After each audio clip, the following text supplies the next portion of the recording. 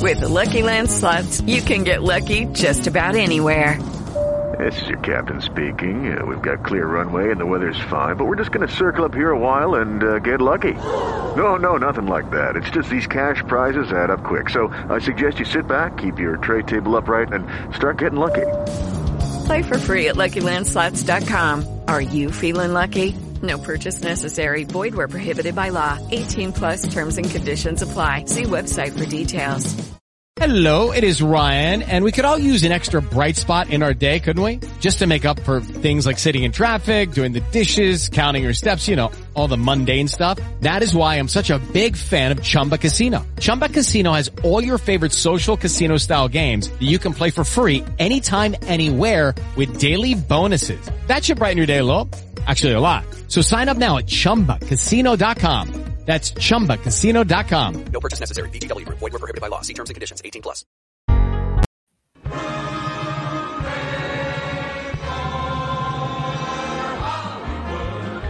That's Hooey Valley, Hooey Hollywood, where any office boy or young mechanic can be a panic with just a good-looking pan.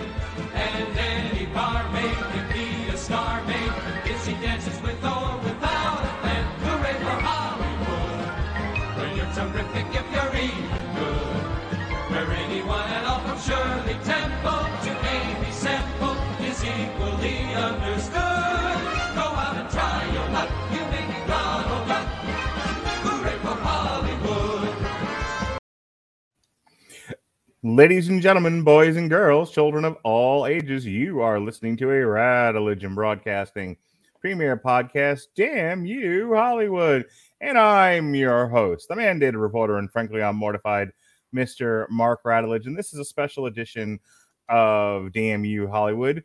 It's just me and the misfit and the miscreant himself, the dungeon master, Ronnie Adams. How do you do, sir? What's going on, my friend? I do well. How do you do?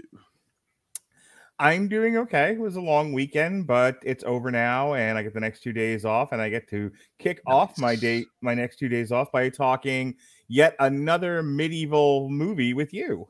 Yeah. So, sorry.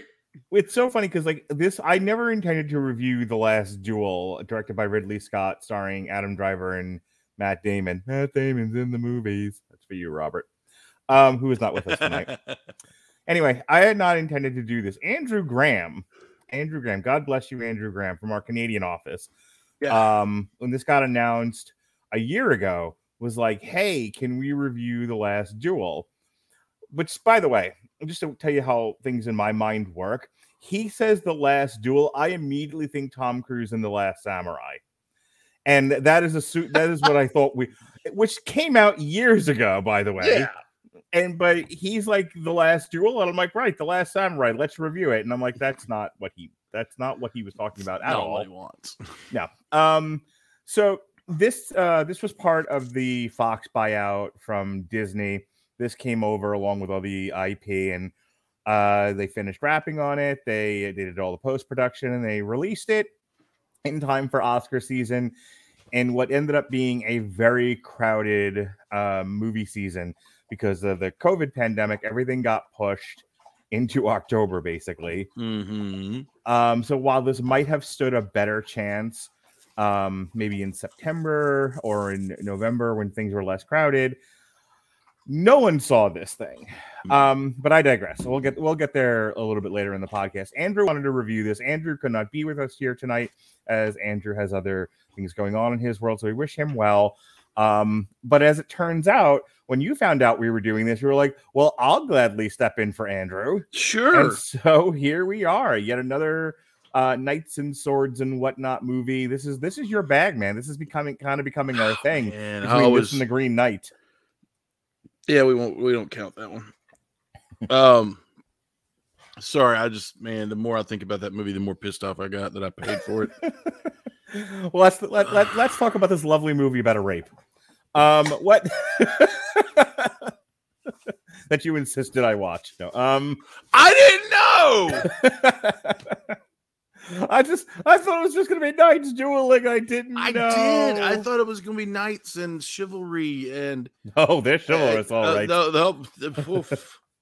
Woof. Yeah, indeed, woof. And okay, so let's talk. Sure. I'm here for you, sir. I've got things. Okay. As my dog curls up on the couch. I was going to let you go. You do your thing there. Okay. Well, so anyway, so The Last Night, directed by Ridley Scott, it's based on the book. Written based on Last Duel, a true story of trial by combat in medieval France by Eric Yeager. As I said, it was Matt Damon, Adam Driver, Jodie Comer, who was actually Justin Free Guy, and Ben Affleck, who is Matt Damon's hetero life mate. This debuted at the Venice Film Festival on September 10th of this past year, and then it debuted worldwide on October 15th. And it's broken into 3 parts. There's chapter 1, chapter 2, and chapter 3, and it's told from 3 different perspectives. The same series of events, and then the actual rape itself are told from the perspective of the 2 participants, and then from the perspective of Matt Damon's character, who is the unfortunate survivor's husband, rather. So, real quick, and then we'll jump into the plot and then the review and everything. You didn't know what this was about. You just saw The Last Duel. You saw the trailer with them throwing swords at each other and horses and whatnot. We lost more good horses in this movie. Man, that was rough. And so what made you want to see it besides all that? I consider myself a well-read man. Okay. I like to consider myself that. I have not read this book. Had I read this book, we would not be in this situation right now. Oh, is this yet another one that you found yourself in a dark alley? Like, how did I get here and how do I get out? Yes. One by ignorance. I'm so looking forward to you reviewing Ghostbusters, just so you can start the review with finally a movie I wanted to see and was glad I saw. This one by ignorance, and the Green Knight by force, because the director made you go where you didn't want to go in that. Speaking of which, The Last Duel. Sorry, that was a terrible segue. But I've not read this, so I didn't quite know what it was about. I knew there was friendship involved, and friendship that spoils into adversary. Friends go into adversaries, and Ben Affleck was the Baron that was in the midst of it all. He was a Baron, right? Yeah, in the midst of it all. I said, this is interesting. And the little bit I saw, I guess I didn't really pay that much attention to it. I was just like, okay, great. I enjoy period movies like this, Braveheart, even though with all of its inaccuracies and everything, it's still close to my heart. Braveheart's great, but we still lost a lot of good horses that day. Yeah, we lost a lot of good horses that day as well. Oof. And that one dude that got shot in the butt cheek with an arrow. Well, you shouldn't lift up your kilt and moon the opposing army. There you go. There it is. So, but when they put that blue face paint on, weird things happened. Boy, if I had a nickel every time I put blue face paint on, and weird things happened. Anyway, fun fact: that is a psychedelic drug that they used to spread on their faces. That makes sense. So when I went to see it,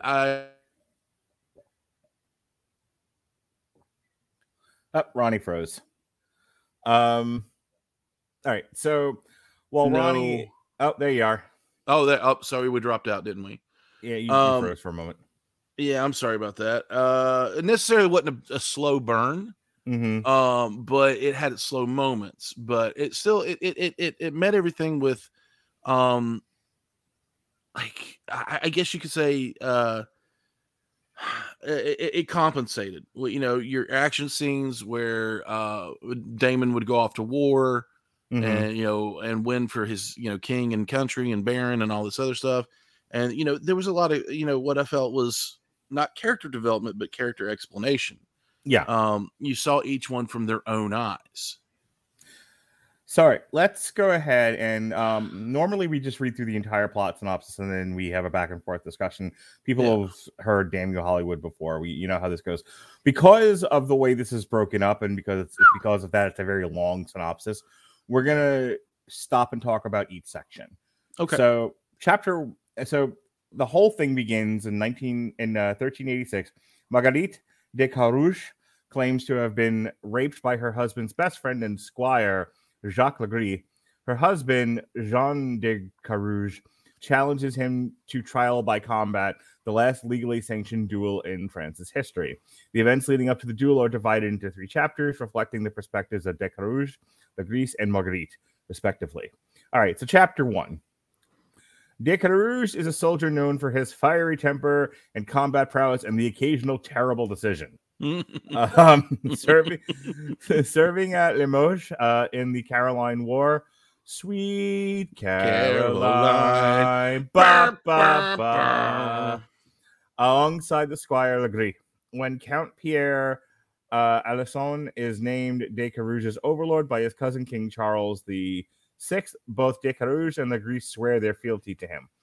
Legris then visits de Carouge's and informs him that Alençon has ordered all of his new vassals to pay their war levies. De Carouge explains he lacks the funds to pay, and Legris agrees to ask d'Alençon, who has come to trust him as a confidant and advisor, for leniency. To restore his finances, de Carouge marries Marguerite de Thimonville.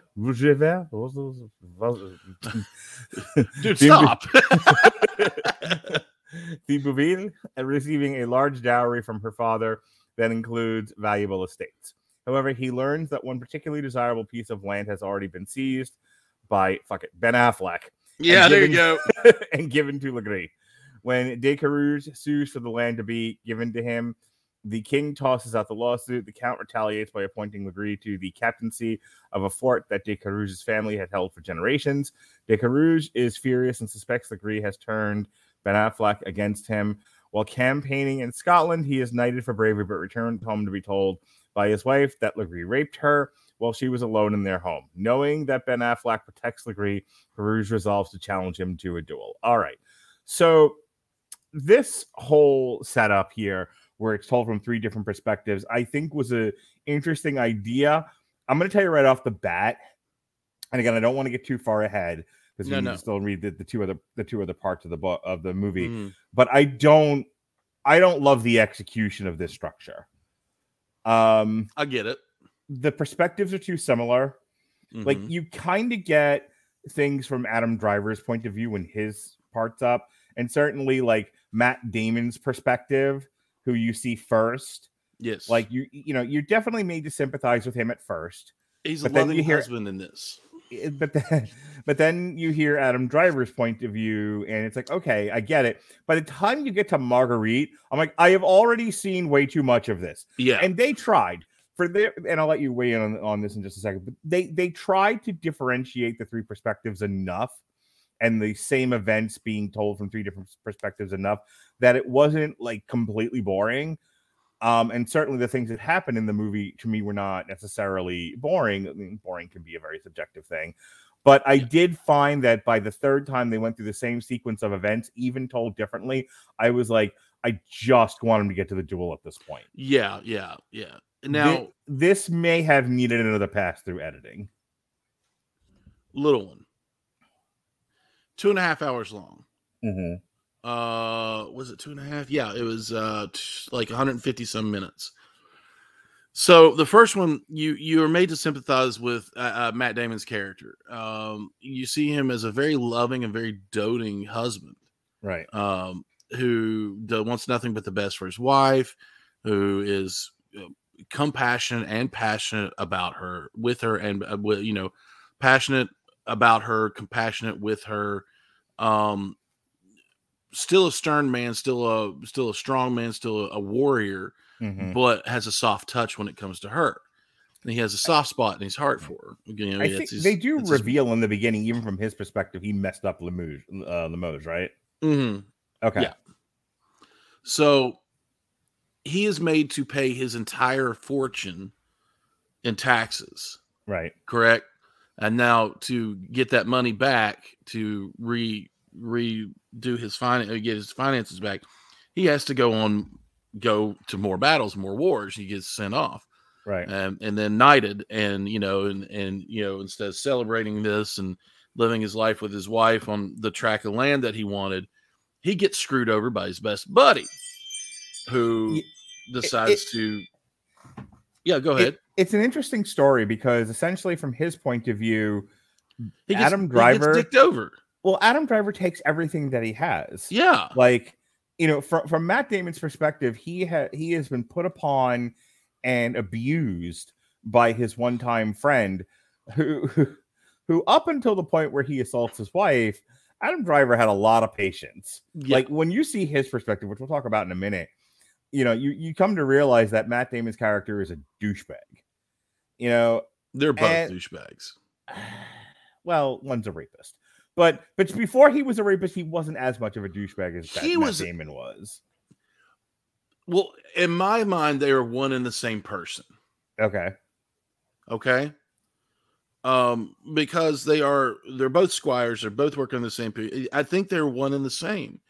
Now, would Matt Damon's character do the same thing that Adam Driver's character would? I don't know, but what we see is jealousy from both, talking from both, and coveting what both have. Yeah, Matt Damon covets the friendship and the wealth that he gets from being with the Baron. I feel like Adam Driver, from his point of view, he didn't necessarily covet what Matt Damon wanted up until the point where they have their reconciliation at Adam Driver's, whatever that was. And he coveted his neighbor's wife. And that's when Adam Driver gets the hots for Marguerite and things go downhill. But up until that point, Matt Damon lost his fortunes and lost his land and lost things to Adam Driver's character. One, because Ben Affleck favored him in the first. Like, if anyone's like another douchebag in this movie, it's Ben Affleck's character. That's Adam a given. So, I don't know if this might sound familiar to you, but imagine there's a guy who's caught between two friends who don't like each other. Maybe they don't want to record podcasts with each other. I've been there. So, like you're friends with both sides. I see what you did there, sir. And one friend's like, and the other friend's like, and you're just kind of caught in the middle. You're like, don't fight, girls. You're both pretty. That's kind of where Adam Driver is between Ben Affleck and Matt Damon. And Ben Affleck, I think, recognizes Matt Damon's talent as a soldier, but that's not even like it. It's not like he was without fault there either. There's the one scene where they're like, we were told hold the bridge, and Matt Damon's like, no, charge forward, and they lose the battle anyway because of his hastiness, if I remember correctly. And Ben Affleck's like pissed at him about it, and he admits that he messed up. Right. Here's what I'm thinking about Adam Driver. Why I think they're one and the same. I think that Adam Driver flaunted what he was getting in front of Matt Damon's face just a bit. Because, yes, he did cost him that battle. And this is where you could have been, sir, but you're not because you messed up. And because you screwed up, I get this stuff. And it goes down the line that he gets all this stuff, and I don't think he flaunted up until, like, I think he wasn't necessarily a bad friend, but, like, the whole point of it behind it, when Ben Affleck gives Driver the land, he's like, he even says, but isn't this the land that's supposed to go to Damon in the dowry? He goes, doesn't matter. It's mine. I'm giving it to you. Yeah, that becomes a bone of contention. That's why it's hard to talk about this movie in parts, because there's a whole section that's just dedicated to, like, he's suing us for land that was never his. Personally, well, it would have been, but they took it by force. You know what I mean? And at what point, though, are you no longer debt collection? Yeah, but at what point? Well, it wasn't. They just Adam Driver wanted it. They wanted that part. I'm implying that it was implied in the movie that Adam Driver wanted it because it was going to be Matt Damon's, but that seems to be your contention. But I think that's where I think he had that little seed of contention in there of, okay, so you got us all boned in this battle by making a bad decision. This land is mine now. Because at what point do you stop being a bro and say, and not say, hey man, that land that was supposed to be in your dowry, I'm getting it. Let's talk about this. What do you want to do? Before we wrap up the Matt Damon section, because we got to move on to Yeah. Adam Driver. The one thing I thought was funny about Matt Damon's perspective is how he thought, and this is very true. I think of like a lot of husbands, they're just like, they see themselves as being good husbands, and as you use the word doting on the wife and everything. And it's so funny because then you get to Marguerite's perspective and it's completely turned on its head, and he comes across as oafish, but like the cognitive dissonance that he displays, like, yes. And it's hard because this is also, again, the 1300s. Yeah. Which was, I was so funny as I was watching this, and then I'll read the next section. As I was watching, I was thinking about you, and I was thinking about Cinderella and how nice it was to, despite the fact that this is a very Me Too movie and very much like, hey, there's something going on in the culture right now that this time period, which, I didn't think about that. Yeah, this is even though that this takes place in the 1300s. Dang it! I can see why this got greenlit. This is a very Me Too movie. I didn't think about that. Oh, did I ruin it for you even more? No. It just makes me think more. Well, all right. Well, you kick the dog. I'm gonna. Well, here's a froghemoth. Think about that. All right. So this is the Adam Driver section. Legree, a squire who rose from humble beginnings and briefly studied to become a monk, wins the trust of Ben Affleck by using his knowledge of math to fix the count's finances by collecting the debts owed to him by the vassals, earning a place at his side. By the way, I'm watching that sequence where he's going around collecting debts and just beating the shit out of people. I'm like, oh, that's where the mafia got it from. Got it. Okay, cool. Glad that was connected for me. Yeah. He attempts to use his new position to help De Carouge, but when Ben Affleck showers Legree with gifts, De Carouge becomes envious and openly mocks Legree, becoming a laughingstock among Ben Affleck's court for his childish outburst. Yeah, that was a cringy scene. Upon seeing Marguerite for the first time, Legree is attracted to her and believes that she does not fully love her husband, who is illiterate, and sees her only as a means for him to acquire an heir. With the Lucky Land Slots, you can get lucky just about anywhere. This is your captain speaking. We've got clear runway and the weather's fine, but we're just going to circle up here a while and get lucky. No, nothing like that. It's just these cash prizes add up quick. So I suggest you sit back, keep your tray table upright, and start getting lucky. Play for free at LuckyLandSlots.com. Are you feeling lucky? No purchase necessary. Void where prohibited by law. 18+ terms and conditions apply. See website for details.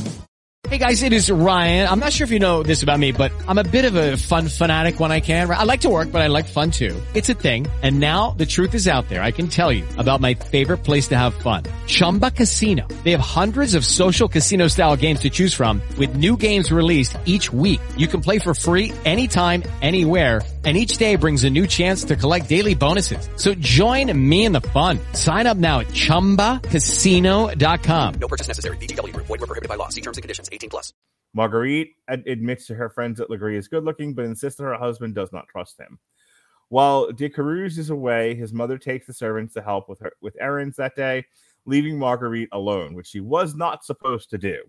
A man knocks on the door, claiming his horse has thrown a shoe, and pleads with her to let him come in while waiting. She allows the man in, who is followed quickly by Legree, who tells Marguerite he loves her. She insists that she is married and orders them to leave. Instead, Legree tells the other man to leave while he chases Marguerite up to her bedchamber. Legree then rapes her in his mind, despite her protests. He believes that Marguerite must love him as well, so he had committed no crime. Before leaving, he threatens her not to tell her husband or else she will regret it. When De Carouge returns, he notes the odd way his wife is behaving, and she tells him what happened. Then, because the rape is not only against his wife, but an affront to him, he determines to press his case against Legree. Count Ben Affleck, ensures that no charges can be brought against his favorite, prompting Dick Rouge to go before the king and request a duel. Legree, eager to save his honor, accepts. Okay, so let's just get right into it. The rape scene,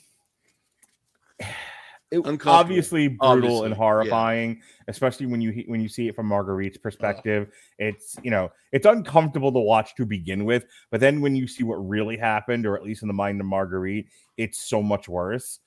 But what thing, and I almost hesitate to say this, and then I'll shut up. I almost hesitate to say this because of the word I'm going to use. But the scene between Ben Affleck and Adam Driver when they're discussing it, and he goes, like, well, she's a lady. Of course she protested. She put up the necessary protest, but clearly she wanted it.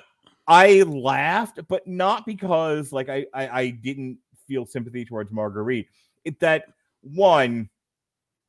was clearly written in there by people who feel like that's the kind of thing guys think and say. Yeah. That is both a reflection of the time, I think, but also a reflection of modern times, as if guys have not changed at all, right, in 700 years. Okay, so I get it. There are guys like this, sure, and this power hungry guy, and he's power hungry, no matter how you look at it. Mm-hmm. He's going around collecting all these debts, sees this woman that he can't have. And because he can't have her, falls in love with her, or so he thinks. And because she's a lady, she wants it. Yeah. Even though she says no, she's playing hard to get. She can't just throw herself on the she can't just throw herself on the bed, spread eagle, and be like, come and get it, big boy. She has, she has to maintain her dignity. But even in his point of view, and this is what I found, I don't want to say interesting, but this is what stuck out to me. Even from his point of view, after the assault happens, and she's left crying, right? In both views, she is distraught, more distraught in one than the other, more distraught in her view. He turns and looks at her, and even though, in his own words, she wanted it, he looks at her and thinks to say, "Oh, by the way, don't tell anybody that this happened, because it could be very bad for you." If she was welcoming an affair, a sexual encounter with this man, why would she tell anybody anyway? Right. So in my mind, I'm sitting here thinking, even then, even though he thinks he's right and she wanted it, he knows he's wrong, because he has to reiterate, don't tell anybody, or you could be looked at. I forget. He implies that not implies, but he pretty much says out loud that, well, you're a woman. Your husband's going to kill you. Yeah, your husband will kill you. Nobody will believe you. You will be labeled a whore or whatever. But he said your husband will kill you and nobody will believe you. Right. And I'm like, oh my gosh, and I think that's also where my complete hatred of that character kicked in. Yeah, like I said before, I think when you compare, because Matt Damon, going back to this, he comes across, even from his point of view, as really oafish, and and in the description of the plot description, he's described as childish, and that's all very true. Yeah. He seems to see Marguerite as one of his properties and not as a person. But again, how much of that reflects the actual time that they were in? And that was one of the things I actually wanted to compliment the movie for, is they really did manage to work in a lot of modern themes without going full Cinderella, and have it be. That's what I was thinking about you while I was watching this. I was like, oh, finally a movie that at least appropriately represents the time it's being, it's talking about, as opposed to Cinderella, where it was like, I want to open up a dress shop. Okay, sure. Yeah, that was just shut up. But going back to this, it's like, that's what I mean. When you see it from Matt Damon's point of view, I still have sympathy for Adam Driver. He still doesn't come across nearly as negative as he does in his own perspective, because up to a point, like you see him as a cad, he's sleeping with all these different women, and he's Yeah. clearly taking advantage of the fact that Ben Affleck favors him, which is all fine. There's nothing wrong with any of that. And I don't necessarily see him as a bad guy until the rape happens. And then he's like, look, for your own sake. Like, I get what you're saying. I think on some level he knew he did a bad thing, but then again, that cognitive dissonance rears its head. And it's like, it's only a bad thing because we don't want this nutcase to get all out of hand. He's already embarrassed himself at least 2 or 3 times. And of course that makes him seem like a scumbag. The other thing I want to note is what's the actress's name? The woman who plays Marguerite, Jodie Comer. She's the best part of this movie. Her performance is fantastic. Performance is outstanding, yeah. And like having been I think I've talked about I used to be an extra in Hollywood, and they'll do several takes on the same thing just to get it from different angles and stuff like that.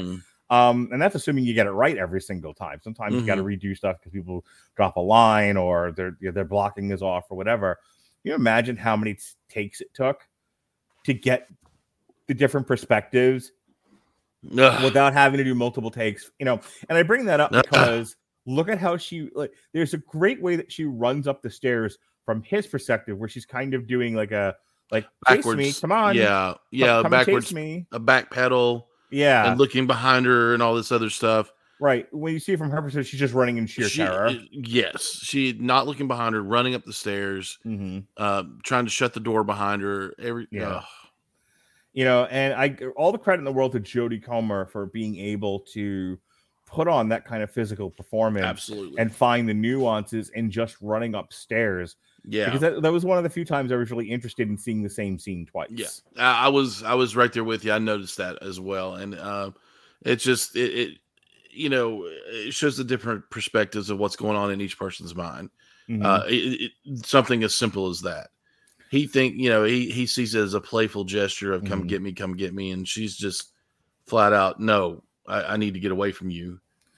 So here's another problem I have with this movie. We can talk about this now because we've talked about the 2 different male perspectives on this thing. As I keep saying, Matt Damon, through all 3 perspectives, comes across to one level or another as an idiot douchebag.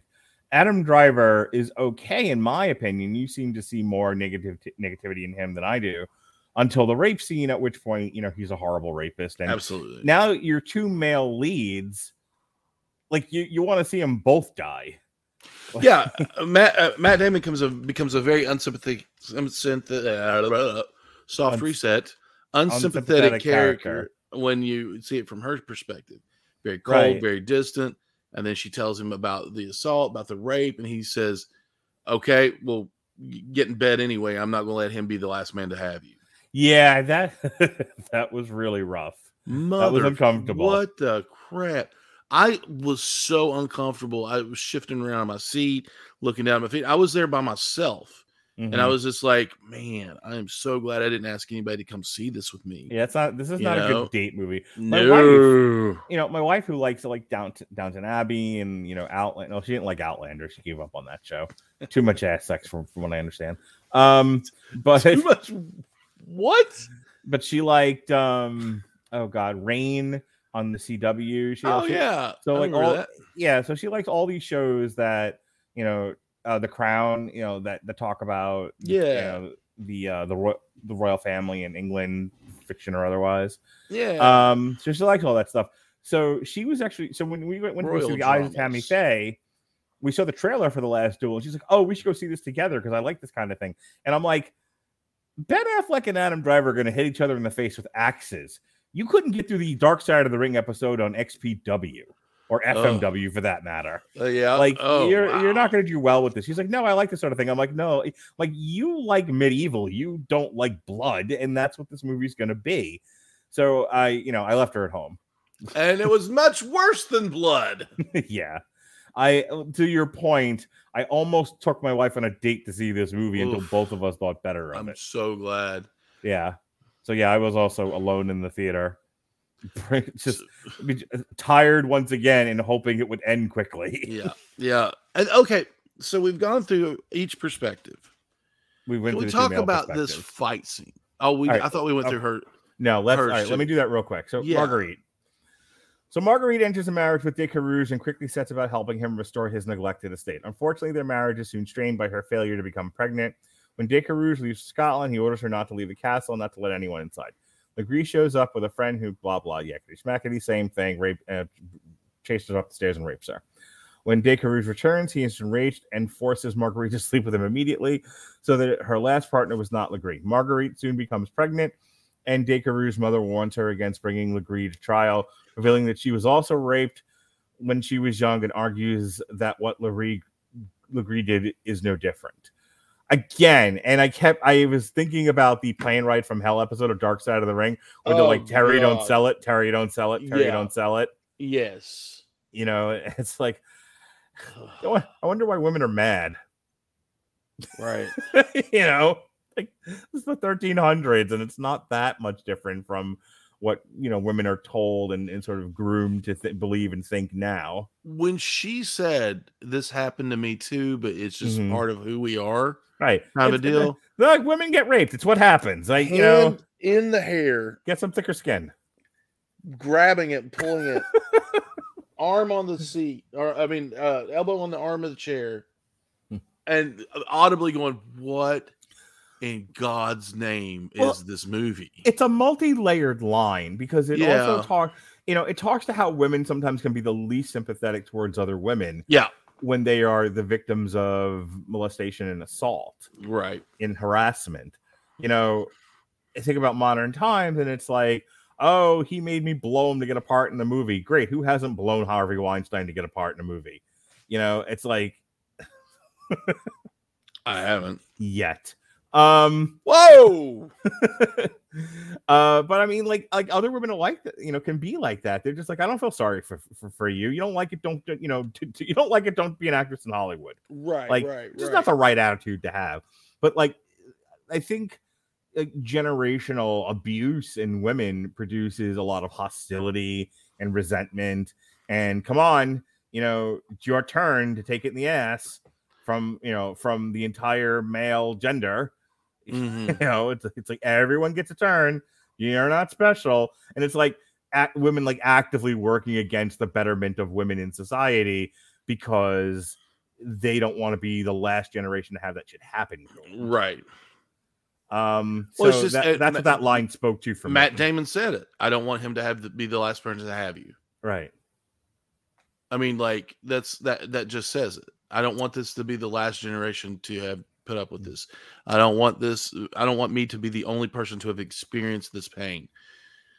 Does every woman think that? No, but there are women like that, and there are men that don't give a crap either. You know, there are things, you know. So to conclude, at Legree's trial, the judges interrogate Marguerite harshly, who remains resolute that she is telling the truth. Although it is rare now, Charles VI decides that a duel is necessary to settle the dispute, but Marguerite is warned that she will be tortured and burned alive, like you do, if her husband loses, which she had not known when she made the crime public. Marguerite gives birth to her son days before the duel is set to take place. I gotta talk. I want to finish this so that we can just talk about the movie. But the trial scene cracked me up because, again, I'm sure people thought it at the time, but that line about, well, if you orgasmed, if you orgasmed, it wasn't rape. It's just science. You clearly enjoyed it, and if you enjoyed it, it's not rape. And it's like, oh, if you did orgasm, it's not rape. It's science. That's just science. And there. Look, I could make an argument for a lot of the lines in this movie being reflective of how they think people thought at the time. Then there's lines like that, like, no. You clearly put that in there as an editorial on people's behavior and thoughts today. That's, oh my gosh. They may have thought that back then, but and then someone may have actually said it, but that line was clearly written for that reason. Like, I don't know what they thought of that stuff back then. I haven't done the research. Don't want to do the research. Uncomfortable subject. But you know, what constituted as rape in the Middle Ages? Now I'm on a list.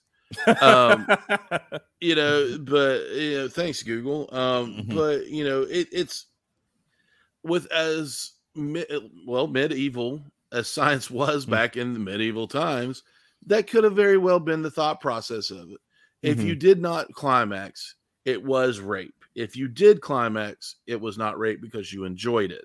Right. And then, but the whole point where they go, it's just science. I was like throwing up the X in the middle of the ring, going, nope, heavy-handed. There has been an injury in this match. We need to call it. I was thinking about, in all seriousness, I was also thinking about, women who, again, going back to like Terry Runnels. And if you're just a movie person, you don't know any wrestling, there's a woman who used to be a wrestling manager.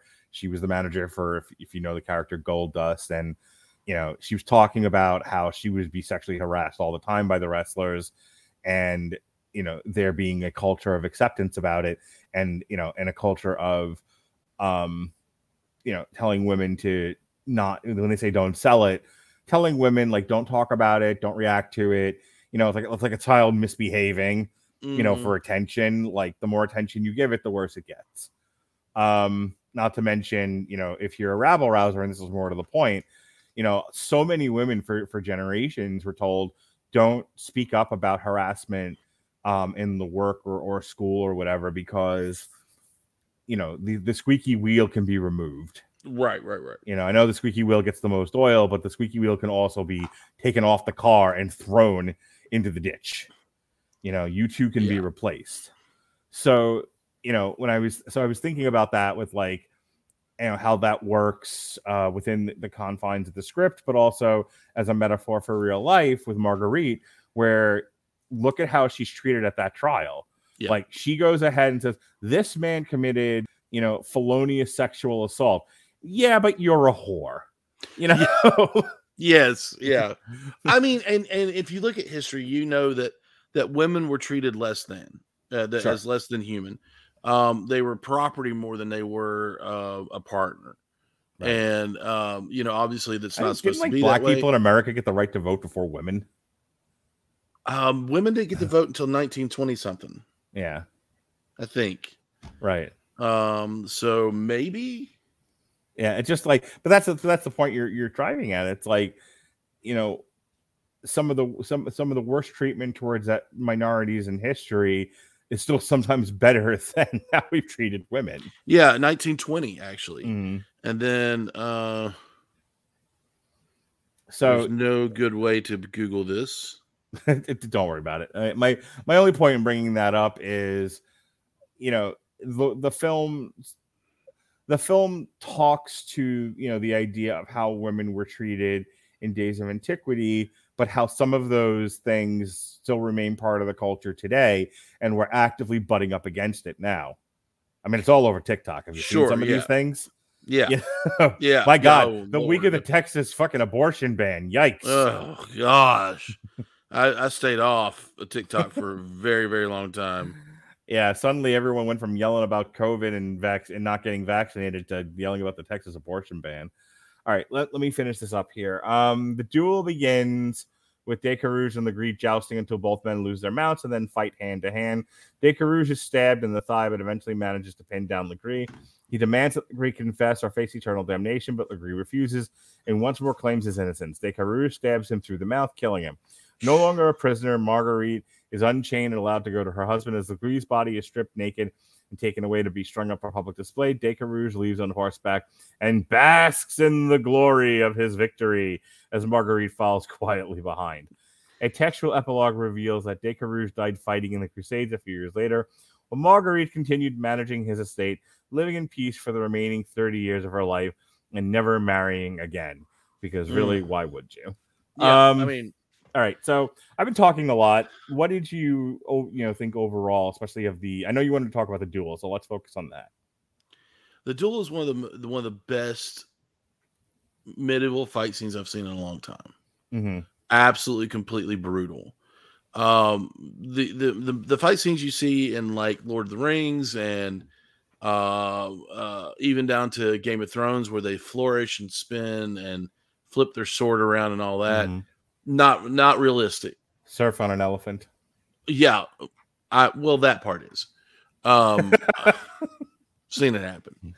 But but all the, you know, I mean, I've watched the techniques. It's enjoyable to watch. I love it. Don't get me wrong.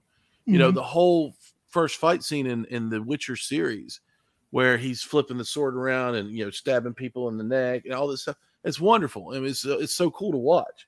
But when you watch this one, it is very much just a long sword back then was meant to cut limbs off. Yeah. And, you know, and disembowel. And the way he grabbed a blade with his gauntlet hand, you know, the gauntlet on his hand to fight with it and jab and smack and all this other stuff. It was just a brutal fighting style. And they really brought this into this movie. Now, I've always thought jousting was cool, but stupid. Okay, round 2. Name something that's not boring. A laundry? Ooh, a book club. Computer solitaire, huh? Ah, sorry, we were looking for Chumba Casino. That's right, ChumbaCasino.com has over 100 casino-style games. Join today and play for free for your chance to redeem some serious prizes. ChumbaCasino.com. No purchase necessary. Void where prohibited by law. 18+ terms and conditions apply. See website for details. It is. I mean, you just get two big sticks and ride at each other. Okay, but isn't jousting like taken from the actual like cavalry riding?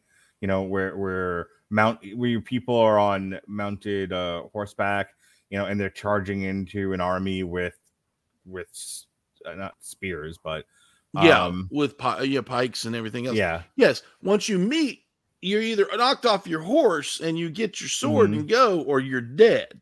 I'm just saying, like it comes from the actual the actual tools they use in war, right? But they were one use. These guys are breaking them on each other and then grabbing another one and going for round 2 and 3 and 4.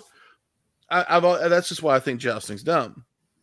Okay. But they eventually got into where they had to go hand to hand with axe and sword and shield and dagger.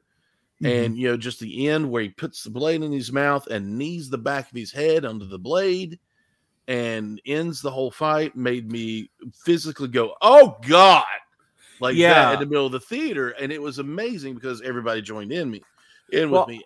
My observation of the duel was like, this wasn't in any way pretty or stylized. No, not at all. Like they were doing things like hitting each other in the back, and then when you weren't looking, and like, you know, when you look at like say like Darth Vader, or even better, like you know, what do you call it? Darth Maul, and Qui-Gon and Ben Kenobi. You know how spinning pretty and the flipping, right? And you know, it's like a Young Bucks match. Yeah, where super kick party. Right, where this is very much like a Luthez wrestling match, where you know these guys are really trying to kill each other, and it shows. And in Ridley Scott's direction style in the duel was very much of the don't make it look like you're cooperating, try to murder each other, and like it's always like the same thing. Like I think like Rocky V, you know, he might not have been able to beat Tony Morrison in the ring, but in a street fight, he's fucking like elbowing him in the eye. Just messed him up. Yeah, well, it's the difference between a Muhammad Ali match, float like a butterfly, fly, sting like a bee, to Mike Tyson. I'm going to eat your face and your children. Yeah, I'm going to eat his children. What the heck, man? And you believed he was going to do it because he was a little bit crazy. And you know, it was between, you know, Muhammad Ali knew how to put on a good fight and float around, and he still won and everything else. You know, he hit hard, he moved fast, and all this other stuff. Mike Tyson just went in to crush your face in and won in 30 seconds. Sure. And that's the difference in these other movies. In this movie, this was very much like a Mike Tyson fight. They were doing anything to win, and they were going to win at all costs. Now, what I saw in this, and the metaphor that I got from this, was that Matt Damon got stabbed in the leg and was just pouring blood. You thought he was going to lose. And if he lost, that means he was guilty of lying. And he turns around, he beats the piss out of Adam Driver, gets him down, runs a knife through the back of his head, kills him. And then he stands up, half dead, and he wins. Yeah. Which tells me that the way they thought, if you win, God is on your side and you're not guilty. But how not guilty is he? Right. I can't remember if it was in the movie or not, or if it was just in the trailer. But there's a great exchange between Jodie Comer and Matt Damon where he's like, I'm doing this for you. She's like, you're doing this for yourself. Yeah. And at the end, like, he's like a professional wrestler. He's got his hands in the air, He was doing like this, I'm not just kidding. It's almost like you see the reality come out at the end of the fight. It very much was about him. Adam Driver was guilty. Right. Matt Damon's still pretty much a dick, but he won. Right. And so it's like, and it's not like I have killed this man for the honor to save the honor and integrity of my wife. I killed this man because I fucking hate him. I killed this man because he dishonored me and my possessions, including my wife. Right. And she knows it too.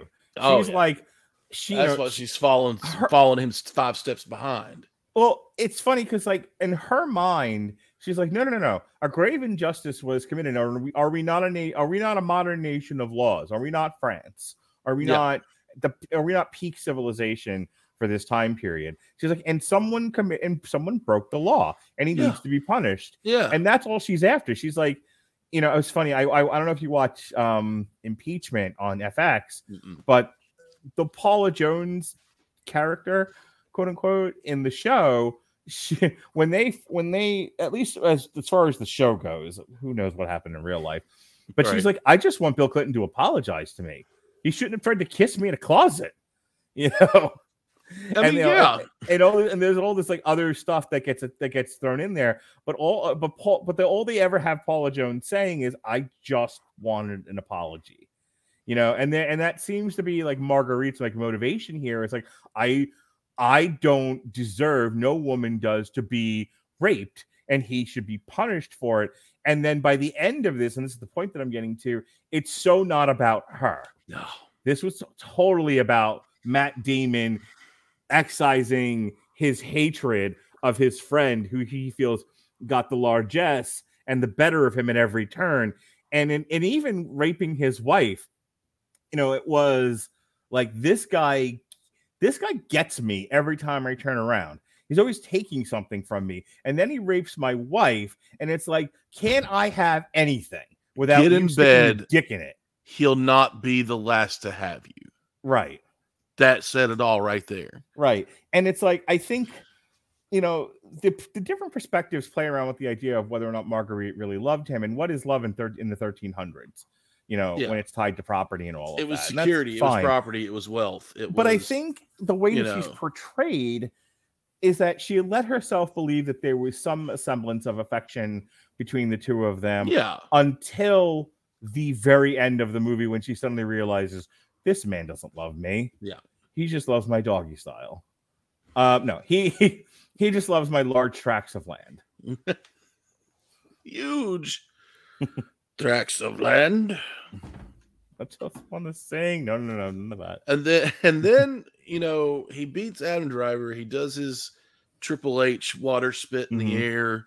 Yeah, right. And everything. They walk out, and then the Jawas come out and strip Adam Driver clean and haul him off, Peter hanging out in the wind, and hang him upside down. Singing ding ding ding ding ding ding ding ding ding ding. I mean, it's just like they strip him naked and they take his stuff, and they're like, hey, your Johnson's hanging out. Let's show everybody and hang you up by your feet.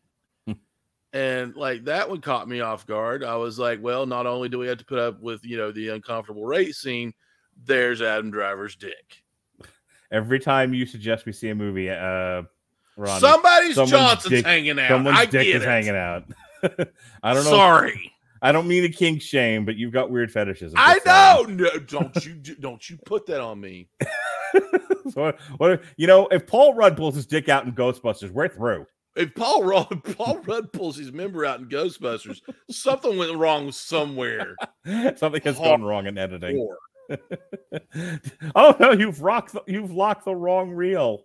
All right, so let's wrap this up, and then we can move on to the last 2 segments here and close out for the night. I didn't hate this movie. I think it looks. I think in terms of the brutality, what Ridley Scott was going for, and and capturing the gritty realism of medieval France. I think it succeeds there. I think the performances are really, really great. I think the movie has a nice, authentic look. I mean, who knows what the 1300s really looked like, but I think they went out of their way to take you to a place that seemed very real and very, you could physically touch it. It seemed like that's what it would have been like back then. It isn't like it was like Guy Ritchie's Robin Hood where he's using a bow and arrow like a machine gun. Oh my! Yeah, I think that hated was Guy that Ritchie. movie. I hated that movie. Anyway, the one thing I didn't like about it, and then I'll give you the last word. I talked about this at the top of the show, and it needs reiteration. Too much repetition. It's a nice idea that they were going for 3 different perspectives, but you only really needed to see the rape scene from the 2 different perspectives, and it almost needed a little bit more contrast. It's a little too similar. But everything else, like, to go as far back as they do with Matt Damon and Adam Driver in both of their sequences, all the way up to the point of the rape and the trial and everything, it's like there's 2.5 hours. There's way too much repetition in this movie. Yeah, I do not love the structure of it. So for me, it was, when it was over, I definitely felt like that this, despite the rape and the mistreatment of women, all of that, I just was like, okay, I now have something to talk about with Ronnie, but I've had a better 2.5 hours at the movies. Yeah. Go ahead and have the last word here. Yes, absolutely. Okay, so all in all, it's a C out of A through F for me. Maybe a B minus. The story is great. I mean, I get it. Mm-hmm. The movie drug because of the 3 different perspectives. They did not need to make the rape scene as long and drawn out and see it from 2 different perspectives like you did. I understand why I don't want to say importance of it to the story, but I guess you have to. Mm-hmm. But it's just one of those things where you're like, I don't want to see that. But it like you said, it's just too drawn out, and they go back too far in each perspective. You could have even just had one overlaying perspective of what happened, and then maybe and do shorter the three different stories shorter. Mm-hmm. Like you said, it needed another small pass through editing and going on, but what brought it back was the actual duel for me, and the symbolism of both of them, one losing and one almost losing, just to show that he's not as innocent as he thinks he is. Sure. Is how I took it. He was spurting blood out of his leg. He could have died, he could have bled out, but he didn't. But it's one of those things where, like, you can take it like I took it as, like I said, he almost died, so he's not as innocent as he thinks he is. But he's too stupid to realize that at the end. All right, what'd you think of the music? I don't remember the music. I was too busy cringing. Well, I assure you, no, it was good. It was good. I was gonna say, I assure you, there was music in this. There was music. I mean, it's just it was period. It was period perfect, I guess you could say, or period right, even for music, through the movies. But when I think of music like that, man, I think of, like, for movies, movie soundtracks. One of my favorites is Lord of the Rings. Howard Shore is fantastic. Yeah, or even if you ever seen Last of the Mohicans with Daniel Day-Lewis, that soundtrack is incredible. Well, if you want to hear any of those soundtracks, any of the Howard Shore, Lord of the Rings, the Braveheart soundtrack is fantastic. I actually used to own that. Yeah, that's some makes good my shit. heart swell. Absolutely. You should click the link in our description of this podcast for a free 30-day trial of the Amazon Music Unlimited service. 30 whole days. If you complete the sign-up process, you'll get free 30 days. You can download and stream all the music you want. Zillions and zillions of songs on Amazon. It's fantastic. Definitely give it a shot. And if you don't like it after 30 days, you can cancel it with no problem at all. There's no contracts, there's no problems. Most people keep it, most people love it, and they enjoy them. Like, who doesn't want a soundtrack to their life? What if you're out there in the world and you feel like you need a show, pull up your kilt and show people your ass. Wouldn't you like to have a nice soundtrack to that?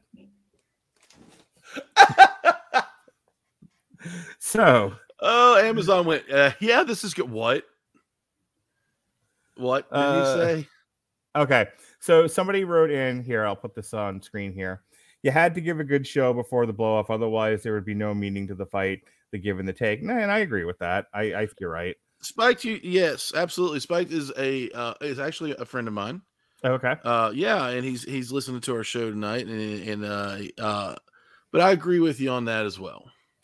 All right, and with that, let's go ahead and talk about how little money this made. Here comes the money. Here we go. Money talk. Here comes the money. Money, money, money. Dollar, dollar. Dollar, dollar. All righty. Can I say how much I was not prepared for that?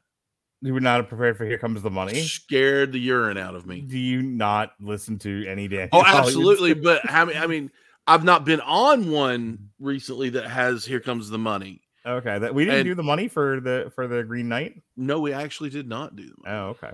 Well, this thing had $100 million budget. It's made so far, and this is now 2 weeks out. It came out the same weekend as Halloween Kills. $10. Yeah, it's just about $17.7 million. I mentioned this before. Budget. I mentioned this before, and boy, if you weren't ready for Here Comes the Money, let me tell you, you're not going to be ready for the fact that this thing bombed.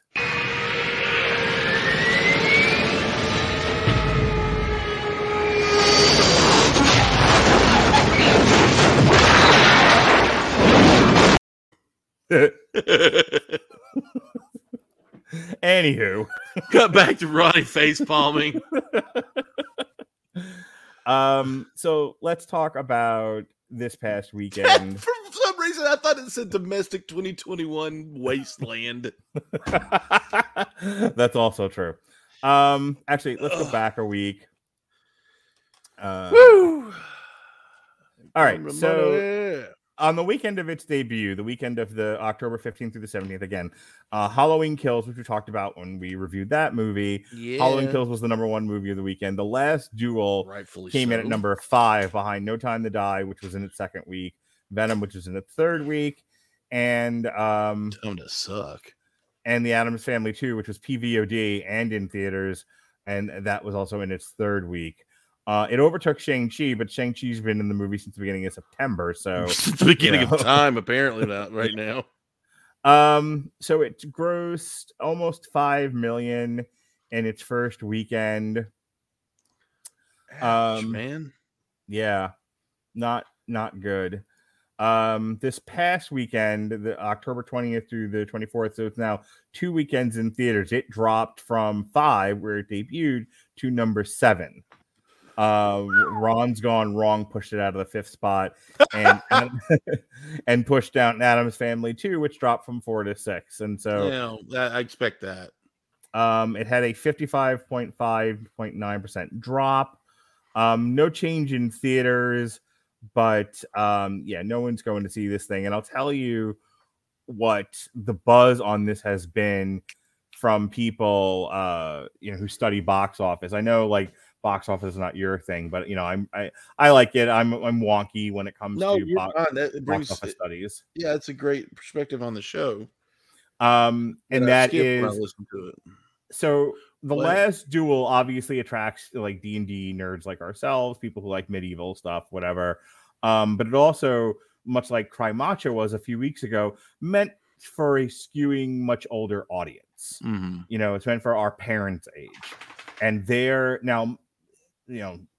In general, I shouldn't talk about my parents specifically because they'll go see anything at any time, pandemic or no pandemic.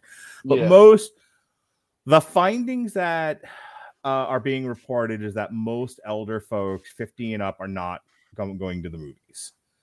And so young people are not seeing this, and the elder people who would normally go see this are not going to the movies. So this thing has made a fraction of its budget. And Disney, this is going to be a write down for Disney. This is going to, you know, somewhere in a ledger out there, they're looking at all the red that the Fox purchase has produced for Disney. Buddy, I'm telling you. This thing's going to lose millions, and you know it's just going to be a write down for Disney at this point. They can, you know, I think this will get some Oscar nominations. If Ben Affleck save it as the reason, if Ben Affleck does not win Best Supporting Actor for the ridiculous performance he put on in this, I don't. There's he'll get something nominated. wrong. I don't know if he'll win. So usually it's like, you know, movies like Sad Piano, the movie, or you know, black and white hoity-toity picture. Those are the ones that typically win things, not something like this. This might win some technical awards, and they'll get nominated for a bunch of other stuff, but I don't think it's going to win anything. I'll tell you who needs to, you know, if anybody should get a nomination, it should be Jodie Comer. She's really fabulous. Absolutely. So I hope she at least gets a nomination. I would not be surprised if she actually won. Just because she's so great in this. She really does put on a phenomenal performance. Matt Damon's good, but he doesn't give that best actors, you know, or even best supporting actor vibe. No, he plays he's good in everything he does. He's just he's not dialing it in, but it's just one of those, it's not a role that sticks out for him. No. All right, so that's really it on the money. This thing's this weekend coming up as we're recording this on a Sunday night. And the big Ronnie's going to be back with us again next week, as a matter of fact, because this Friday we have a day and date streamer that's on exclusive to Paramount Plus, Paranormal Activity, Next of Kin. But in theaters, we've got Last Night in Soho, which Ronnie Adams and Robert Winfrey are going to review with me. How do you feel about that? You get to be on a show with Robert. I've been on a show with Robert before. I think we'll have fun. I think it'll be an interesting discussion. You know, I'm literally looking forward to Last Night in Soho. But more to the point, I can't imagine this is going to last too much long. I mean, it has to be. I think Disney said that there's a 45-day exclusivity window before they can pull it out of theaters. But day 46 is going to come, and this will be out of theaters and like on Hulu. Yeah, like that. You know, like, the Last Night in Soho. Yeah, no. The Last Duel. The Last Duel. That's what I said. I can't believe. Oh my gosh. Yeah, this is like technically a Disney film. Yep. Not going on Disney Plus. That's for sure. No. You're not gonna be able to like watch an episode of What If and then all right, let's see a movie about a rape now. Right. It's like I was sitting there going, you know, looking through all the movies on Disney Plus. I was like, where's Logan? Logan should be on. You're in the chat with us. You know that there's a lot of complaining that goes on about how there's no movies in the theaters for people who want to watch an adult movie, and I don't mean like X-rated. I mean like something a little bit more serious than like Shang-Chi or Transformers or something. And when movies like this fail, it sort of throws kindling on the fire of that idea that either you get Sad Piano, the movie that's in there just to fill out the requisite to win a prize later on, right? Or you get Michael Bay, boom, and there's nothing in the middle. You got to suck it up. Go see Sad Piano. Yeah. This one or Sad Piano 2, Bad Piano.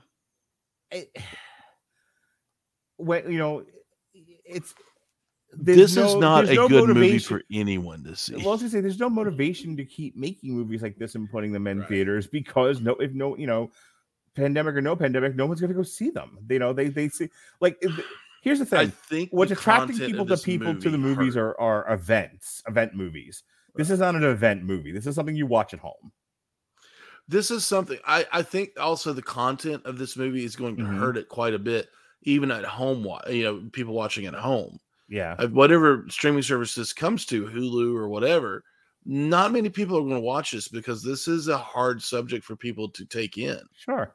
I'm not going to watch it again. One, just because it was a slog to get through. This doesn't have high rewatchability for you. Oh, no. All right. No. But believe it or not. All right, let's go ahead and do the critical review, and then we'll get out of here. Are you ready? No! I said, are you ready? No, God! No, God, please, no! No! No! No! All right, the critical review is brought to you by Grammarly. Grammarly's AI-powered products help people communicate more effectively. Grammarly helps you write mistake-free on Gmail, Facebook, Twitter, LinkedIn, and nearly anywhere else you write on the web. Grammarly corrects hundreds of grammar, punctuation, and spelling mistakes while also catching contextual errors, improving your vocabulary, and suggesting style improvements. To download Grammarly today, go to getgrammarly.com/W2M network. That's getgrammarly.com/W2M network to download Grammarly for free. All righty. So the critics and the audience more or less like this movie the same, as you can see. The critics gave it a come in at 85. The audience score was 81. I actually thought the audience score would be lower, but again, about the same. The critics say The Last Duel's critique of systemic misogyny isn't as effective as it might have been. Don't you understand? This is not about a duel. It's about systemic misogyny, you misogynist Ronnie Adams. Let's throw some keywords into a paragraph and start making people talk. That's all I heard. But it remains a well-acted and thought-provoking drama infused with epic grandeur. The audience says, we came for platinum. If you don't mind its somewhat repetitive story structure, which I did, The Last Duel is an exciting, well-paced period drama that leaves you with plenty to think about. All right. We'll do a few. Thank you for not using systemic and misogyny in that. Kathia Woods of Cup of Soul. The Lady Reigns Supreme. It's not a helpful review. What? How? What do you mean by this? I mean, I'm sure there's more to it, but I always laugh when like that's the sentence they pull out of the review. It's like, I mean, I guess in terms of maybe making you want to read what the hell she's talking about, but that by itself is not helpful. I mean, you might as well just said pork and beans tomorrow for lunch, Batman symbol. All righty. David Stratton of the Australian Top Critic disagrees with me. He says The Last Duel is a big screen experience, if there ever was one, and for the most part, a pretty impressive one. So what we're saying is that this guy is an Australian perv. Yeah, I mean that. I'm sorry, that's just what I got out of it. I mean, like, dude, no. This is not something you need to go, like, okay, I mean, I went to a movie theater to see it, but this is not something that I would recommend anybody watch in a theater. Just like you said, this is an at-home experience where you can be, you know, you don't have to actually look at another stranger in the eye and say, yeah, we just saw that together. Dan Merle of Dan Merle Reviews, you self-employed loser. I did that for Rob. Pieces of The Last Duel seem like they'd make for one of the year's best movies, but they're a jumbled whole. Yeah, Thanks, I agree Dan. with him on that. Well, Jorge Ignacio Castillo from Planet S Magazine agrees with you. The unexpected MVP of The Last Duel is Ben Affleck. Yeah, I meant to mention this before. I'll say it now. I like the fact they didn't go with bizarre accents. Everyone just kind of Matt Damon and Ben Affleck just kind of used like. I mean, like, that's the other thing. I was expecting British accents or what, you know, a faux British accent, and then all of a sudden they're like, wait, they're in France, and they're using a really bad faux, you know, British accent. You right. know, at least they didn't, everyone sounds like Peter Cushing. Boston Yard, you know.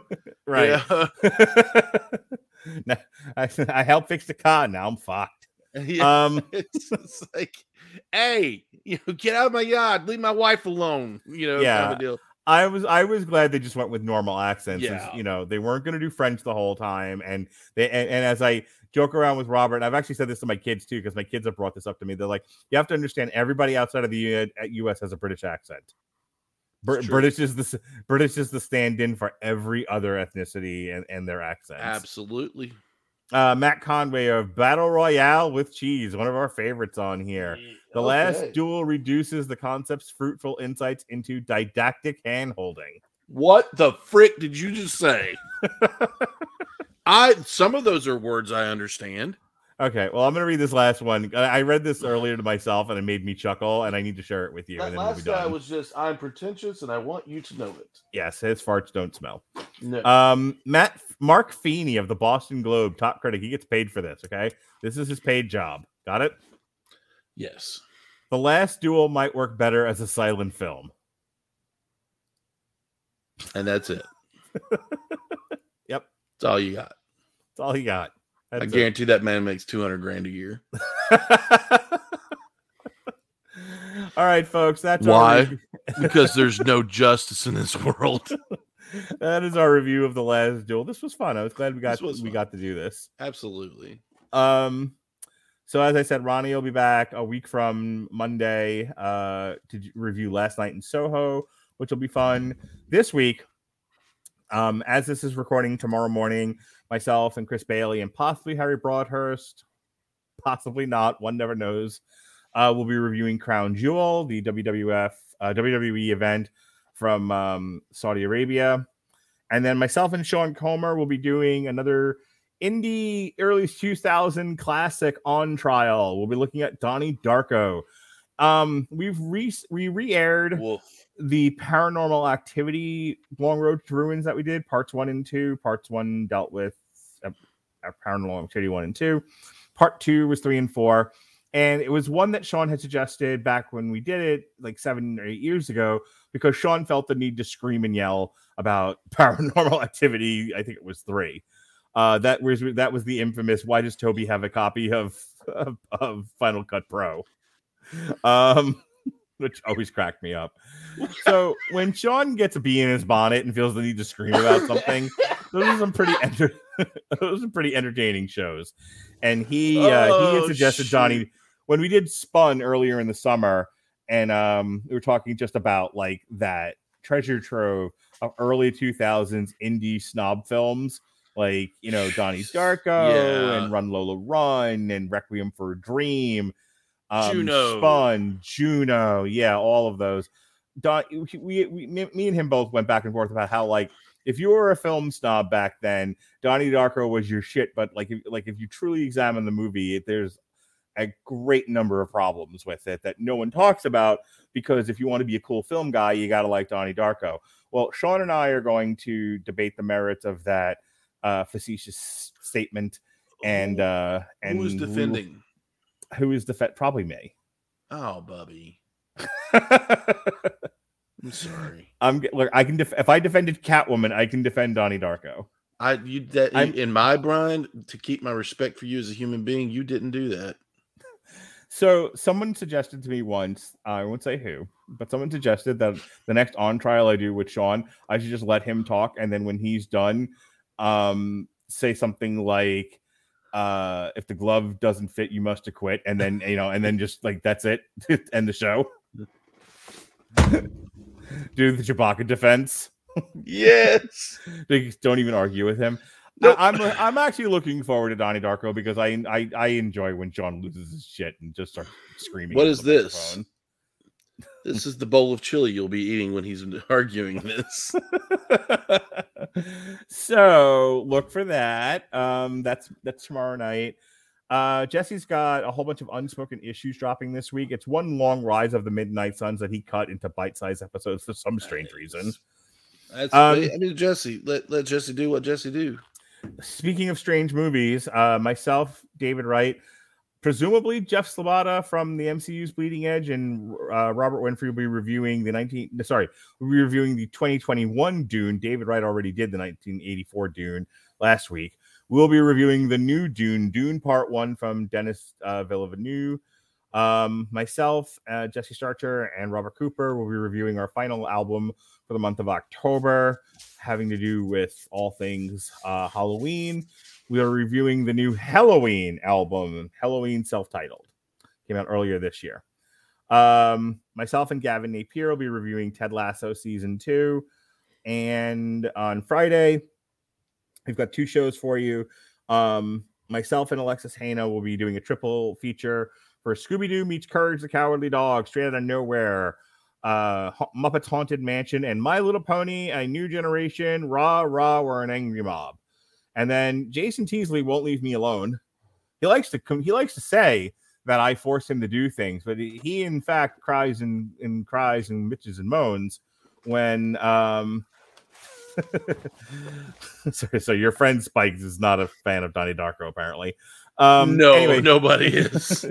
So yeah, Jason Teasley won't leave me alone. And when I told him we didn't have time to do you, he threw a giant 3-month-long tantrum. So when he said the show You that was, I don't know where it was originally, but now it's on Netflix. I don't know. Yeah, I tried to cut that from the schedule because I didn't have time to do 3 seasons worth of television, and he threw a giant man tantrum. So we will be doing the first season of You because I am nothing if not accommodating. True. Saturday, the day before Halloween, Jesse and Alexis will be presenting their Tripped Up Trivia, horror movies and such. I would totally wipe the board with that. Well, you should have been on the show then. Yeah, well, I wasn't invited. All right. And then finally, we are celebrating Halloween, October 31st, with a whole slew of shows, old and new and blue. Jesse and Alexis, I feel like I've said that a lot now, are reviewing Power Rangers on A Nightmare on Elm Street. A couple of years ago, myself and Jesse reviewed the new Trick or Treat album, Reanimated, which is a covers album. So we're gonna re-air that on the 31st. The last part, I think, of the Rise of the Midnight Suns airs that day, and then I think another Jesus, Mary, and Joseph, another Unspoken Issues is either being recorded or airing. I'm not entirely sure, Jesse.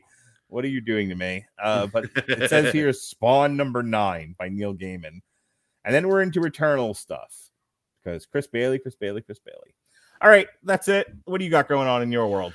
My friend, I am a part, I have a channel called Misfits and Miscreants over on twitch.tv/Misfits and Miscreants.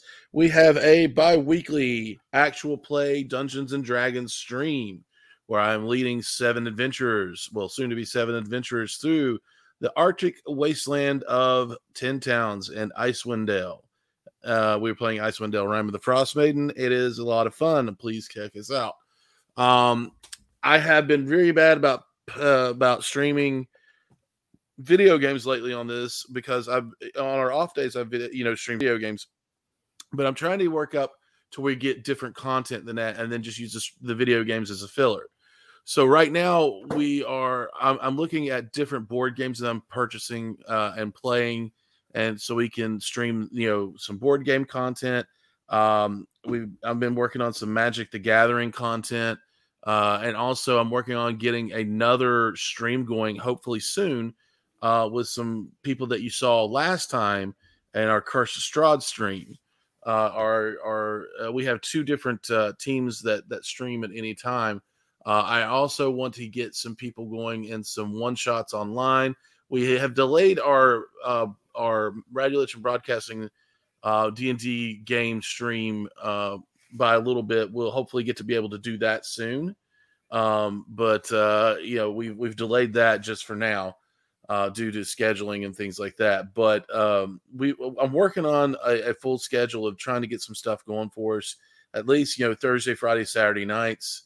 How old are the kids that play? When you teach kids to play D&D, what's the minimum age? Well, I have two different things going on. I teach, we teach new and old. The kids that I teach are anywhere from 10 in age up to 13. Okay, so it's a little old for Jonas just yet. He needs to age not a couple quite. Years. How old is Jonas now? He's 6, 7? 7. He's 7. He'll be 8 in April. My youngest was 8. Okay. So there are these cute little books that teach you it's like the player's hand guide, or player's handbook. I think I told you when we went to WasabiCon, his favorite part of the day was when we went into the gaming room. Yes. And we were playing, and we tried playing this Street Fighter card game And when Donald out the window, I could not figure out how to work this stupid game. It's way too complicated. I don't know how y'all play like Magic and shit like that, because I couldn't figure out this card game. Basically, so we played Candyland, and it was the best part of his day. Oh man, Candyland's amazing. Magic is getting easier for me. It's a little, it's a little bit of a slow burn, especially when you play against people who've been playing for 20 years. Sure. But you've got board games like this, like it's called Horrified. Mm-hmm. It's all the Universal monsters, and there's different things like that. There's another board game that's based off an RPG called Kids on Bikes. Yeah. It's a blast. I love it. It's so good. He is definitely showing a deep interest in like tabletop games. I think he would actually enjoy role playing. Imagination, man. You and I will have to talk about maybe getting me and Jonas and possibly Lily. I don't know if she'd be up for it in a role playing game. Absolutely, I would be more than happy to. Cool. Maybe Kids on Bikes might be a little bit of a. We'll start with that and move into other stuff, maybe something like that. But anyway, I digress. But we've got all kinds of stuff coming at you that I have planned that I want to put into fruition soon. So stick with us. We may or may not have a stream this Saturday. It's our time to stream, but it is Halloween. It's a day before Halloween. So depending on some people's schedules and everything, the way things go down, we may have to delay a little bit, but I'll get something going for you, a little, something else going for you. But I like to see the kids trick or treat myself. I like to hand out candy, at the end of my driveway, and then go see a haunted house after that goes down. So Halloween is a little bit of a special time for me as well. I love it. So we may or may not have a stream the 30th, this Saturday. So, but other than that, we got some cool stuff coming. So stick with us. Switch over to Misfits and Miscreants. I'm actually hosting W2M right now. Give us a follow, say something to us, and we've got some cool stuff going on. Also, we have a link tree in there that leads to our Facebook. No, not Facebook. It leads to our Instagram, our TikTok, and a few other things. And most importantly, we do have a Patreon going on right now. So Misfits and Miscreants, this is the first time I've actually announced our Patreon. So we have a Patreon. We have a few different tiers. A couple of them have some really cool stuff. We'll give you a couple of shout outs. But one of them actually allows you to help to sit with me and design an NPC to use in the game and in the future games on the stream. So you can design your own NPC, your own non-player character. We have also, if you're a girl on TikTok and you're into D&D, send your TikToks to Ronnie Adams like I do. Yes, please do. Anyway, it's we got some cool stuff on our Patreon. Check it out. And if you have an extra $5, just maybe send it our way. You'll get some cool content that maybe nobody else has seen yet. So maybe some different, Call of Cthulhu and stuff like that. So hook us up and, or not hook us up, but look us up and, and then I'll quit rambling and stop there. All right. Yep. If you found the show and you're not subscribed to any one of our social medias, please do. We're W2M is on Facebook. It's on Twitter. It's on Instagram. I personally have all of those things. Plus, my subcategory of W2M Rattleton Broadcasting Network also has all its own social media. Especially if you've enjoyed the live stream, subscribe and like our videos on YouTube.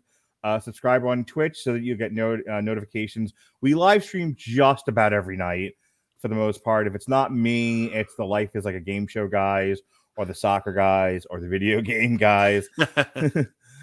This past weekend, just real quick, I met a new friend through Chris Bailey. He hooked me up with Daniel Lasby, and we did some boxing commentary. I was very excited about that because Robert Winfrey's not always available or wants to. So I was happy to have Dan step in and do the Shakur Stevenson fight. So that's up now, and hopefully we'll get to do more in the future. All right. We are now 26 minutes over what I wanted to be. Wow. Sorry. Dang. Yeah. 20 minutes of plugs minimum every show. Most of that's my rambling, and I apologize. No, you're fine, dude. I'm just as bad. Ladies and gentlemen, that's our review of The Last Duel, starring the boys from Good Will Hunting. For Ronnie Adams, I'm Mark Radledge. Be well, be safe, and behave.